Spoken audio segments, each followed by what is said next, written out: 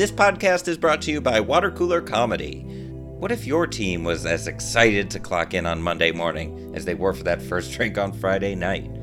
As the workforce continues to shift and deal with new disruptions and distractions, leaders are looking for answers as to how they can bring their teams together, recruit and retain top talent, and be ready for the next unexpected adversity.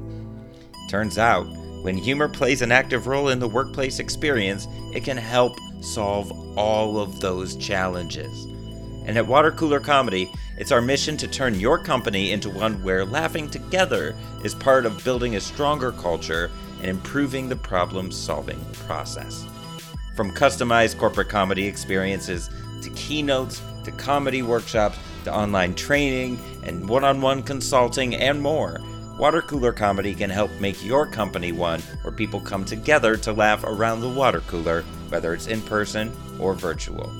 Schedule a free consultation today at watercoolercomedy.org/booking or learn more about us at watercoolercomedy.org, because we want to help you make work the time and place to laugh. Welcome to You Can't Laugh at Work. This is the podcast that takes topics and proves that, well, you can laugh at them. And one of those topics that people have said year in and year out for way too long is that you can't laugh at work. Well, we're here to prove otherwise. And with me today is the COO and co-founder of 6 a.m. City, Ryan Heafy, based out of Greenville, South Carolina. What's going on, Ryan? Not much. How you doing today? I'm doing great, man. I'm doing great. It's the end of a long couple of weeks, and we're diving into the holiday weekend head first for sure.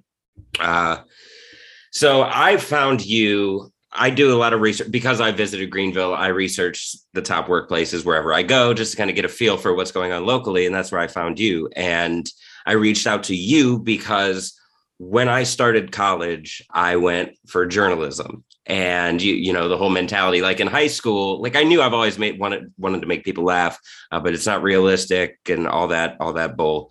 And so I got into journalism because I like to write. And the first thing that I learned in my first journalism class in college was if it bleeds, it leads, which means the more sensationalist the headline, the more violent, the more gripping it is emotionally, more people will read it. And I just didn't like that. You at 6 a.m. City are doing something totally different. Kind of describe what you guys do and what led you into that. For sure. So we basically took and recognized that local media is changing significantly. So as all these local newspapers start collapsing and they're really just covering the latest and greatest homicide and car accident and other less desirable political topic, we saw an opportunity to fill the void in all these cities across the United States to share more positive news, a little bit more lighthearted news, the local news and events that you need to know to experience your city, to drive economic impact locally. And we are doing that with a conversational daily email delivered at 6 o'clock every morning. Everything you need to know about how to experience your city, no politics, no crime and punishment. But really also helping to pull in all the local businesses, nonprofits, and other cool, exciting stuff going on in the city. And also realizing that a lot of people just don't know what they don't know. So while other news outlets might be talking about affordable housing or some hospitality tax or something wild going on in the community, most people have no idea what's going on or what they're actually talking about. So we break it down, distill it, give it to you easy.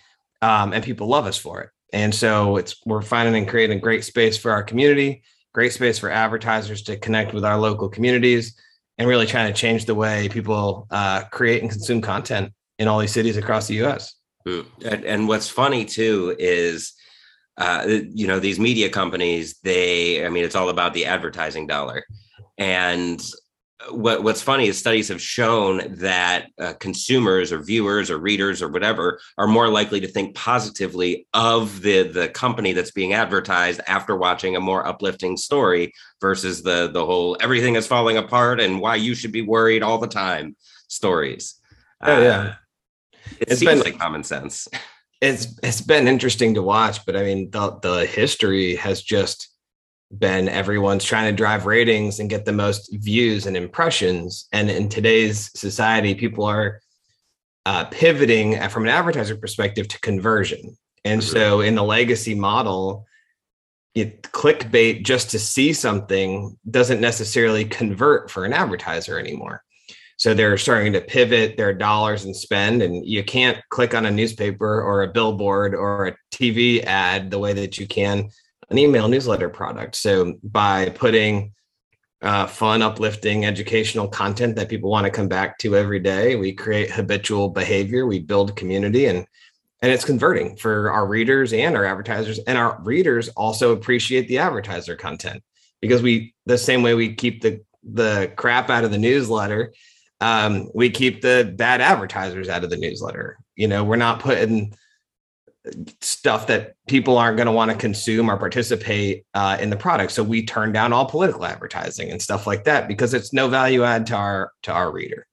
Right. It goes against your why. You don't want Correct. Even if they're going to pay money, it's not worth it.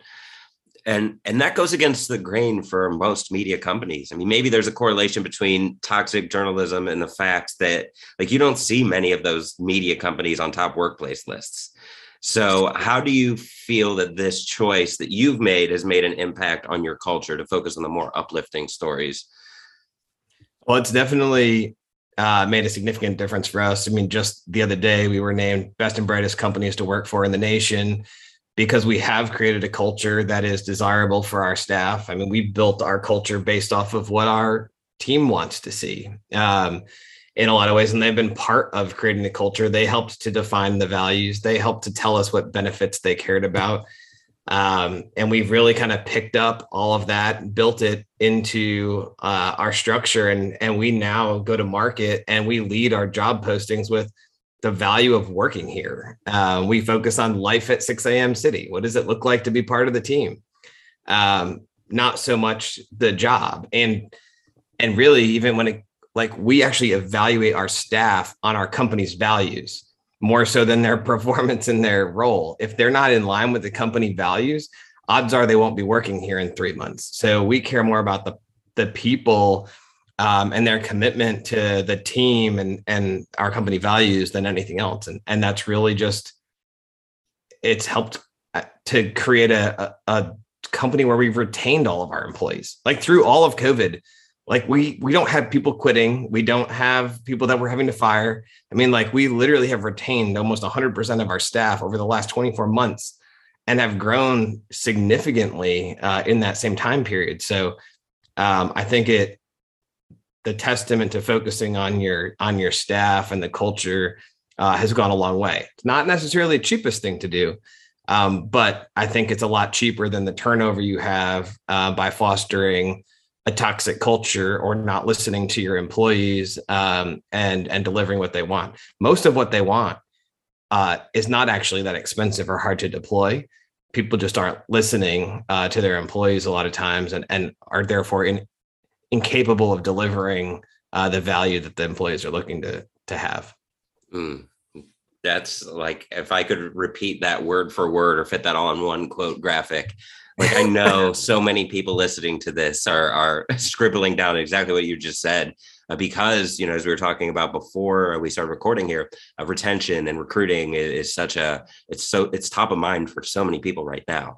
And having that culture in place, like that's the long-term play versus the short-term, like here's some money, here's a bonus, here's like a sign-on, whatever. And so you've avoided doing that, I assume then. Oh yeah. I think we get more ideas from our company staff in our FBI channel. So we use Slack to communicate internally. We have a distributed workforce in 24 plus cities across the country, and they are connected every day as if they're sitting in the same room. But we have FBI, which is, to be politically correct here, freaking brilliant ideas. And this is where all of our staff, all the way down to our interns, can contribute ideas on how to make the company better. And we take those ideas, we put them in play. So whether that's the team feeling empowered that they've changed processes, or the team bringing up that, hey, maybe we should do unlimited PTO. And while that may sound like a crazy idea for some business owners, it's actually a brilliant idea. And a lot of times that people use that in a different way, that they use less time off. So truly listening to the employees, listening with curiosity is a value of our company, and hearing them out. We use a process called two-way feedback internally, and a went well next time communication dialogue, so that every employee feels like they can talk to their managers and to each other as peers. And we listen, we make space and time to pay attention to what's provided, and then we act on it. And I think there is a gap a lot of times between listening and then actually doing something about it. I'll share real quick. We do an annual company employee survey internally, asking about how good or not we are. What do we suck at?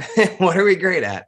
And the opportunities for improvement, we come back typically within about 30 days with an action item list on how we're going to address those things to drive the company forward, because there is a solution for every opportunity that is raised for the company to be better. And taking those things and putting them in play, and the staff seeing us deliver goes a really, really long way. Where did you learn this mentality, this leadership mentality? Because, I mean, you came from a mechanical engineering background. You had kind of the built-in entrepreneurial mindset in college. I've listened to an interview with you, and you thought, the C's get degrees, kind of realizing that the status quo isn't exactly a fit for you. So where did you learn this mindset of taking care of your people first? By watching other people fail at it. And being part of that, process. I came as a mechanical engineer working in a Fortune 500 environment that was toxic, to say the least. Lacked opportunity to grow in your own career effectively, limited in what you could do to drive change. People who were high performers didn't necessarily move up the right way that they should in those companies. And then I joined a small manufacturing company and watched one of the most hostile, toxic workplaces where the leadership did not embrace the team. We had insanely high turnover, and it was a battle, and it wasn't worth it. It was unfortunate in a lot of ways, and a lot of people that we would bring on, you then lose, and that impacts their families and their lifestyles. And that's not something that I was ever gonna to do as a leader myself. And so when I got to switch sides of the table and be in charge, I just wasn't an option. The people are the most important resource that we have in our company, and always should be, and always will be. It's been really interesting to just see how well that goes. Literally almost every employee that doesn't work for us anymore, that's moved on to a new opportunity, which are all awesome. Like, we graduate people out to go work and run other companies and marketing and sales and whatever. But a lot of them freelance back to us still. I think we have 8 former employees that are part-time to us in some capacity because they still love working here. So if you still work with your employees after they leave your company, I mean, that's an incredible. I never thought that was even something that would be possible. You would, you cut ties with them and they're gone, but a lot of them come back and continue to support us, and send referrals our ways, or they're now clients of ours. I mean, it's been pretty unique, but it's all based on the relationship that you build, because culture is a word, but it's really about building the relationship with the employees and making the employees feel like they're part of a team. And that everybody's got each other's backs all the time, and we're all driving towards the same North Star, and it goes a long way. Yeah, it does go a long way, and there's a lot of organizations that are struggling with that. How do we open up the floor for suggestions and ideas? What do we? How far do we take it, and so on? It is a big risk. And that means a lot of falling on your face. Have you done that before? Like, have you taken it too far, or not done it right in some cases? Like, what's an example of falling on your face when it comes to building this culture?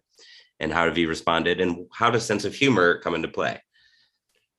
So There's a three-parter. I threw Yeah, a lot.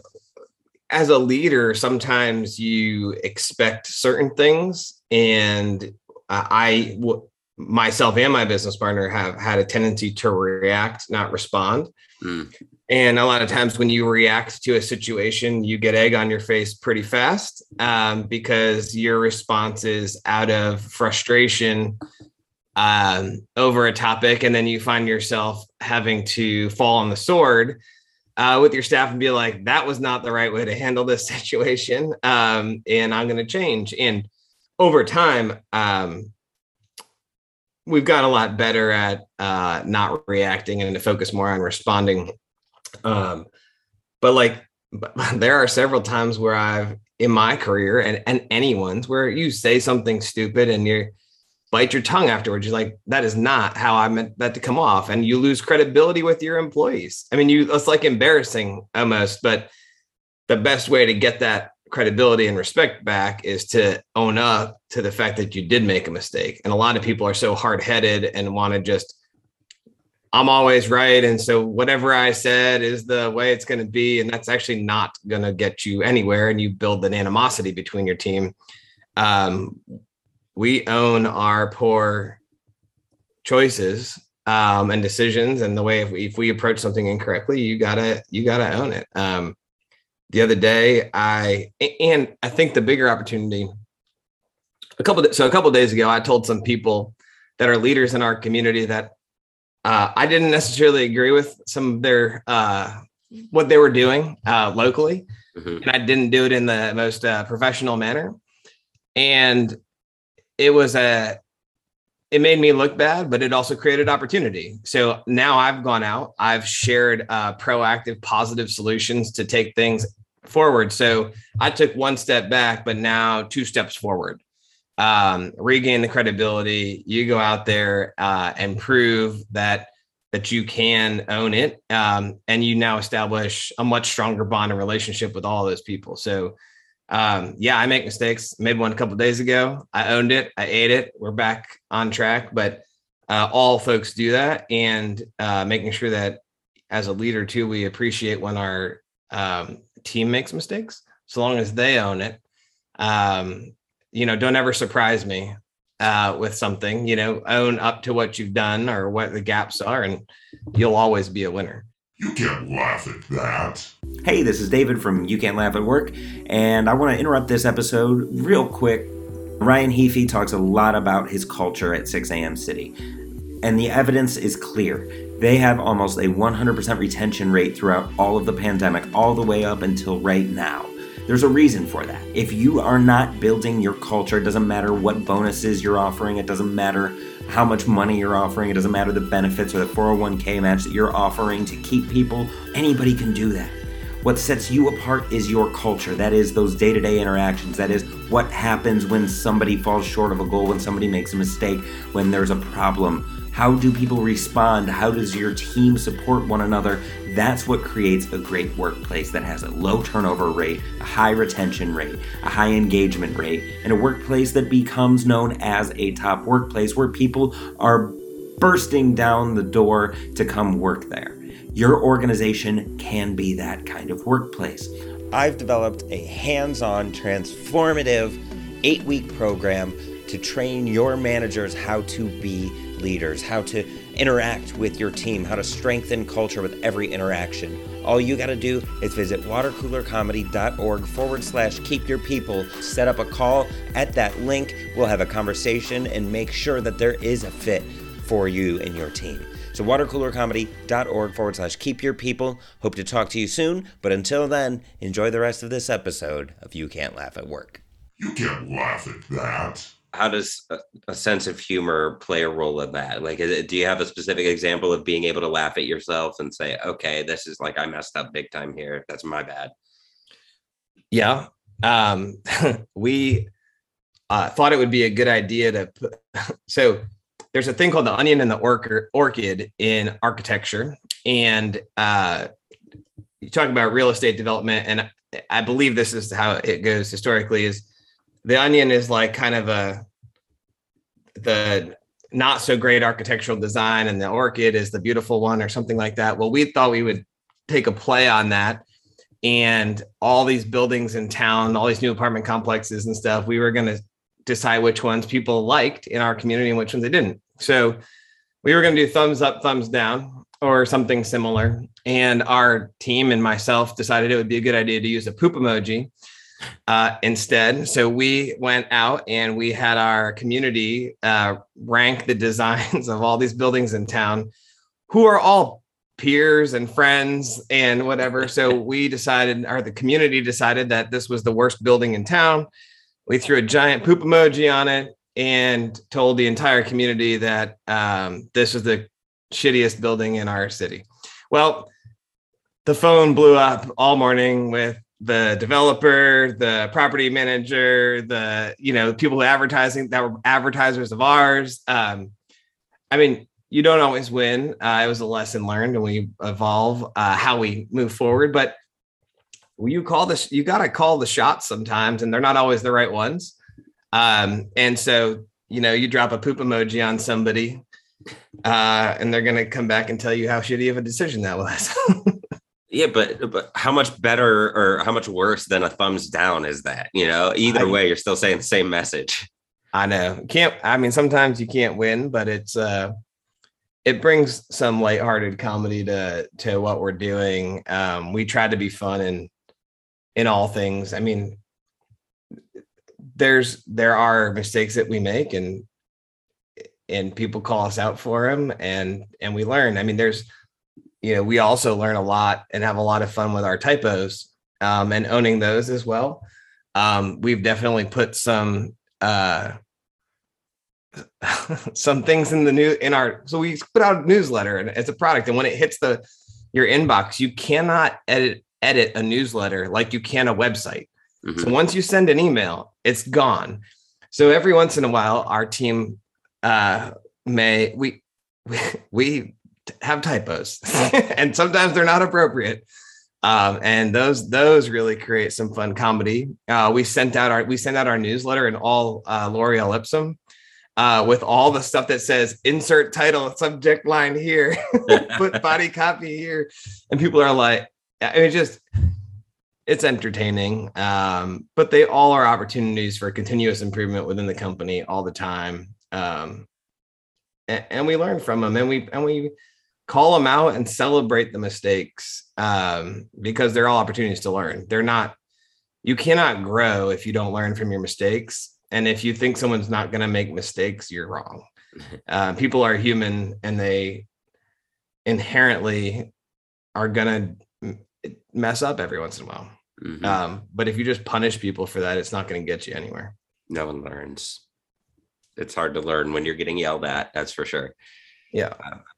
So you've grown from just Greenville to, you're planning on 24 cities by Thanksgiving.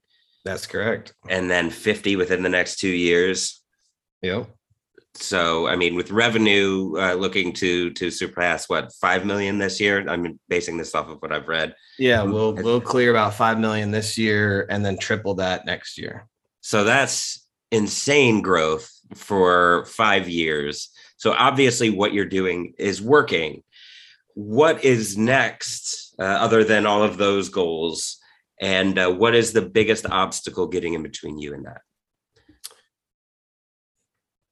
Right now, our biggest obstacle to growth is capacity with the team. So we're going from 45 to 105 employees in like 120 days. It's just a heavy lift to do that. So we need to get more talent on the team as fast as humanly possible, hire more senior folks who've had deeper experience in other industries. But we have really been positioned for scale through COVID. We've already had a distributed workforce. We've already been operating in the Zoom world before COVID was a thing. And now, I mean, we know the formula. It's like scaling a franchise. Like, we can open up any city in 60 days. We've got the capital and the funding partners, and we're generating the revenue, so we can go. It's just, how fast can you hire talent? And the challenge is that it's hard to find the right talent on the team. I mean, we talk about comedy. I mean, one of the hardest things is this smart brevity is a term Axios is coined. Actually, it's like anybody can write something long. When you try to take the news and pare it down and make it funny and short and brief, which is what we're trying to do, and be conversational, that's hard. Mm-hmm. And to find folks who can do that is a challenge. So we actually look for a lot of people who've got creative writing background. A lot of our staff do improv comedy as their side hustle. You know, they're like, because those folks are better at packaging information in an easily consumable manner, mm-hmm. in a way that's going to connect with a reader better. So like we do some like comedy creative type workshops with our staff because it gets them thinking in a different way than some of the long form, boring journalism that's out there historically. We need to bring that down to digestible bite-sized pieces that people are going to resonate with. And people read headlines. Like, yeah, you got to break the news down and make it headline style so that people get more out of it. But yeah, I mean, if we can identify talent and bring them on the bus, the faster we can do it, the more markets that we can be in. You know, I think between the benefits and pack culture and things that we've created, we're there. It's now just identifying the talent, and not a lot of talent out there that's ready to go and work and wants to hustle. So we're looking for high performers in editorial and sales roles, and convince them to take a leap into something that's growing and come on board. But it's been highly rewarding, and I'm sure anyone in our staff would say so, to be part of the team. Now it's just, how do I go find, you know, one person every other day for the next 4 months? Right. It's a lot of people to bring on the bus. But we're fired up about it. And there are some great folks out there. We just got to make the right handshakes and convince them to come over, and they get to be the celebrities running the product in their different cities, and connect with the communities and drive economic impact. And hopefully that's a rewarding opportunity for the people that are on our team too. So you've got meaning, you've got fun, you've got improvement, you've got growth. I mean, you've got all of these things baked into every single potential job opening that exists. And I love what you said about describing what it's like to work there versus what you're doing, and continue with that messaging.